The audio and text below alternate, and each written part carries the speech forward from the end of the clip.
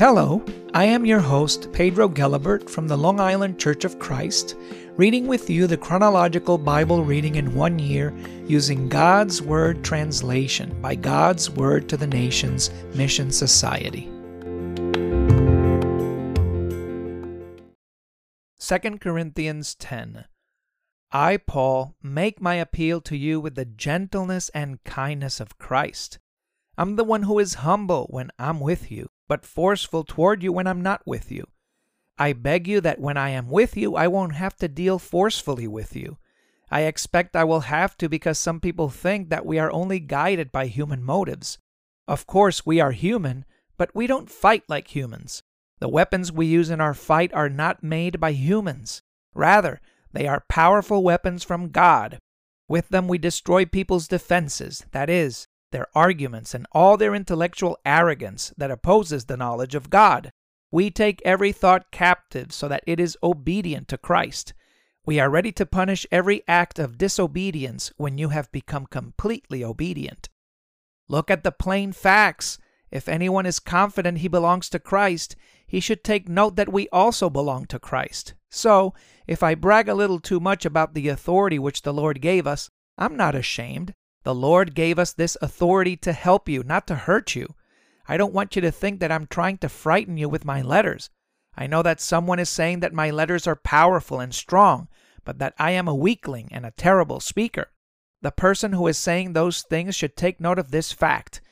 When we are with you, we will do the things that we wrote about in our letters when we weren't with you. We wouldn't put ourselves in the same class with, or compare ourselves to those who are bold enough to make their own recommendations. Certainly, when they measure themselves by themselves and compare themselves to themselves, they show how foolish they are. How can we brag about things that no one can evaluate? Instead, we will only brag about what God has given us to do. Coming to the city of Corinth where you live. It's not as though we hadn't already been to Corinth. We're not overstating the facts. The fact is that we were the first to arrive in Corinth with the good news about Christ. How can we brag about things done by others that can't be evaluated? We have confidence that as your faith grows, you will think enough of us to give us the help we need to carry out our assignment, spreading the good news in the regions far beyond you. We won't brag about the things already accomplished by someone else. Whoever brags should brag about what the Lord has done. It isn't the person who makes his own recommendation who receives approval, but the person whom the Lord recommends. 2 Corinthians 11. I want you to put up with a little foolishness from me. I'm sure that you will. I'm as protective of you as God is. After all, you're a virgin whom I promised in marriage to one man, Christ. However, I'm afraid that as the snake deceived Eve by its tricks, so your minds may somehow be lured away from your sincere and pure devotion to Christ. When someone comes to you telling about another Jesus whom we didn't tell you about, you're willing to put up with it. When you receive a spirit that is different from the spirit you received earlier, you're also willing to put up with that. When someone tells you good news that is different from the good news you already accepted, you're willing to put up with that too. I don't think I'm inferior in any way to your super apostles. Even though I'm not good with words, I know what I'm talking about. Timothy and I have made this clear to you in every possible way. Did I commit a sin when I humbled myself by telling you the good news of God free of charge so that you could become important? I robbed other churches by taking pay from them to serve you. When I was with you and needed something, I didn't bother any of you for help. My friends from the province of Macedonia supplied everything I needed. I kept myself from being a financial burden to you in any way, and I will continue to do that.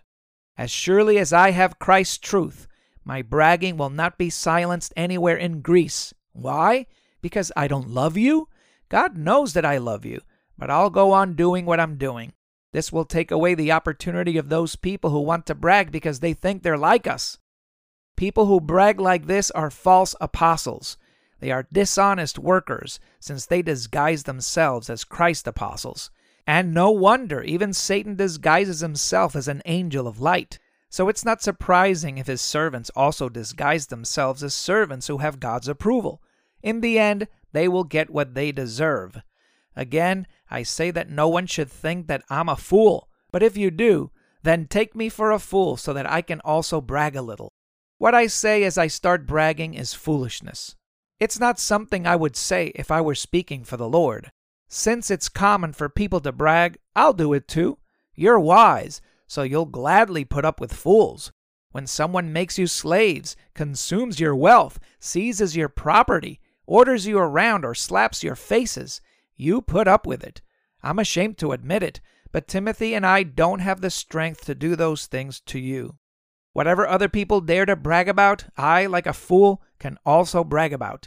Are they Hebrews? So am I. Are they Israelites? So am I. Are they Abraham's descendants? So am I. Are they Christ's servants? It's insane to say it, but I'm a far better one. I've done much more work, been in prison many more times, been beaten more severely, and have faced death more often. 5 times the Jewish leaders had me beaten with 39 lashes. 3 times Roman officials had me beaten with clubs.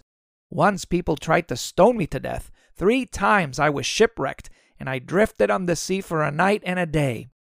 Because I've traveled a lot, I've faced dangers from raging rivers, from robbers, from my own people, and from other people. I've faced dangers in the city, in the open country, on the sea, and from believers who turned out to be false friends. Because I've had to work so hard, I've often gone without sleep, been hungry and thirsty, and gone without food and without proper clothes during cold weather. Besides these external matters, I have the daily pressure of my anxiety about all the churches. When anyone is weak, I'm weak too. When anyone is caught in a trap, I'm also harmed. If I must brag, I will brag about the things that show how weak I am.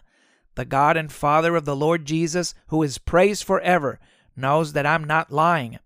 The governor under King Aretas put guards around the city of Damascus to catch me. So I was let down in a basket through an opening in the wall and escaped from him. 2 Corinthians 12. I must brag, although it doesn't do any good. I'll go on to visions and revelations from the Lord. I know a follower of Christ who was snatched away to the third heaven 14 years ago. I don't know whether this happened to him physically or spiritually. Only God knows. I know that this person was snatched away to paradise, where he heard things that can't be expressed in words. Things that humans cannot put into words. I don't know whether this happened to him physically or spiritually. Only God knows.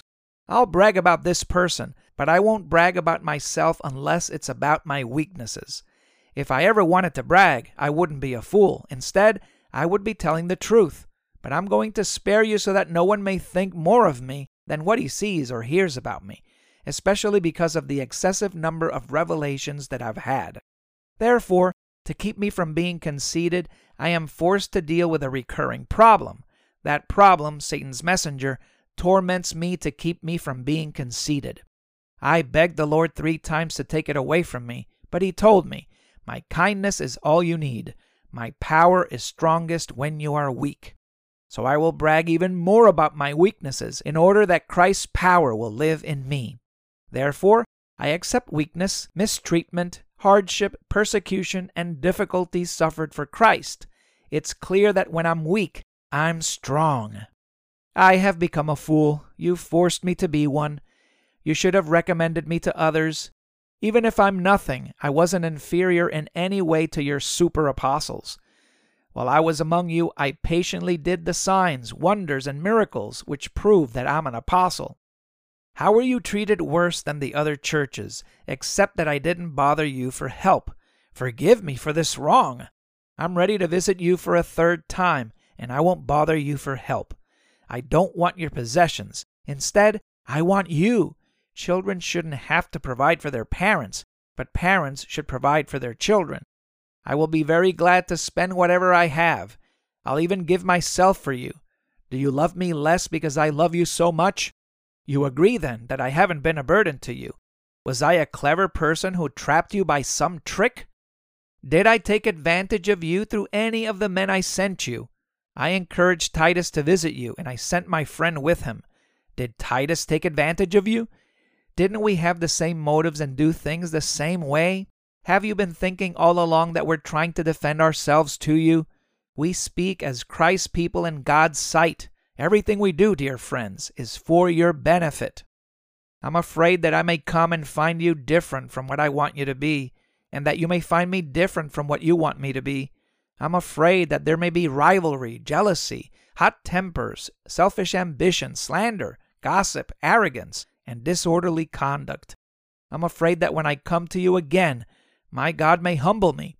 I may have to grieve over many who formerly led sinful lives and have not changed the way they think and act about the perversion, sexual sins, and promiscuity in which they have been involved. 2 Corinthians 13. This is the third time that I'll be visiting you. Every accusation must be verified by 2 or 3 witnesses. I already warned you when I was with you the second time, and even though I'm not there now, I'm warning you again. When I visit you, I won't spare you. That goes for all those who formerly led sinful lives as well as for all the others. Since you want proof that Christ is speaking through me, that's what you'll get. Christ isn't weak in dealing with you. Instead, he makes his power felt among you. He was weak when he was crucified, but by God's power he lives. We are weak with him, but by God's power we will live for you with his help. Examine yourselves to see whether you are still in the Christian faith. Test yourselves.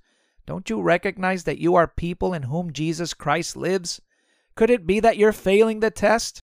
I hope that you will realize that we haven't failed the test. We pray to God that you won't do anything wrong. It's not that we want to prove that we've passed this test. Rather, we want you to do whatever is right, even if we seem to have failed. We can't do anything against the truth, but only to help the truth. We're glad when we are weak and you are strong. We are also praying for your improvement. That's why I'm writing this letter while I'm not with you. When I am with you, I don't want to be harsh by using the authority that the Lord gave me. The Lord gave us this authority to help you, not to hurt you. With that, brothers and sisters, I must say goodbye. Make sure that you improve. Accept my encouragement. Share the same attitude and live in peace. The God of love and peace will be with you. Greet one another with a holy kiss. All of God's holy people greet you. May the Lord Jesus Christ's good will, God's love, and the Holy Spirit's presence be with all of you.